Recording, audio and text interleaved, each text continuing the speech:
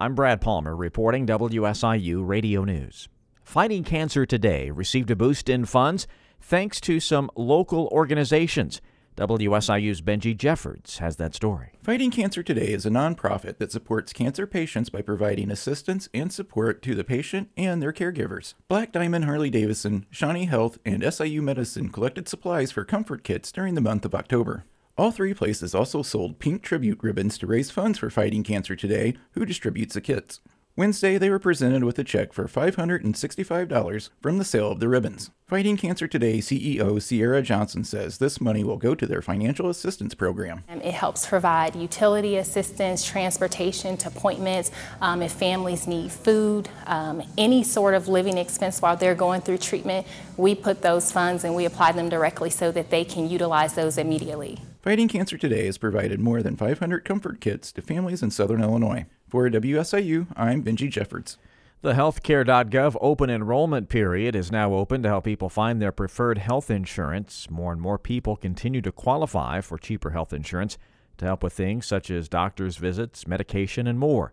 Center for Medicare and Medicaid Services Director of the Office of Minority Health, Dr. LaShawn McIver, says if anyone has any issues signing up, they have many tools that can help. Customers can get help filling out their application by calling the Marketplace call center with assistance in 200 languages. Consumers can also find local assisters or an agent broker in their area by visiting healthcare.gov and selecting Find Help. Open enrollment ends on December 15th with any chosen coverage starting on January 1st. The U.S. Justice Department is investigating the state of Missouri for unnecessarily placing adults with serious mental illnesses into skilled nursing facilities. The investigation launched today under the Americans with Disabilities Act. The department is looking into whether these adults should have been provided with alternative resources like supported housing and assertive community treatment. It also wants to know if the state's use of guardianship is leading to more people being institutionalized in skilled nursing facilities. People with information are encouraged to reach out to the department's Civil Rights Division.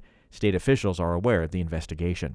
In the 2022 Campus Climate Survey at SIU Carbondale, one of the recommendations was to educate students on free speech. The SIU System Diversity Advisory Council today hosted the latest conversation of understanding to look at this issue. The Zoom call featured Michelle Deutschman, an attorney and law professor at the University of California who specializes in safeguarding free speech at universities. She says hate speech is a big topic that is often misunderstood because it is free speech. People can come onto campus and say really offensive and ugly things on the left and on the right, and the university isn't going to be able to stop them. Deutschman says this changes if hateful speech involves a threat to someone.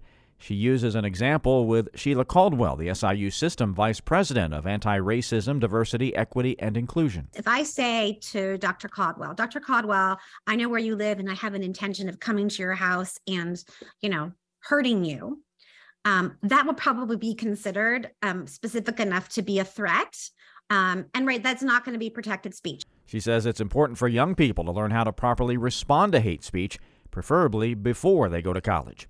An SIU business student team is heading for a national competition on business solutions after taking top honors in a regional competition. This is SIU's first time competing in the Deloitte Fantastics Case competition, which asks them to present solutions that address business and tax implications. Across the country, hundreds of students from more than 40 colleges and universities took part in 8 regional competitions, with the top 2 teams from each region advancing. SIU was a Region 5 winner and surpassed the 2020 national winner, Truman State University, Baylor University, and other strong competitors.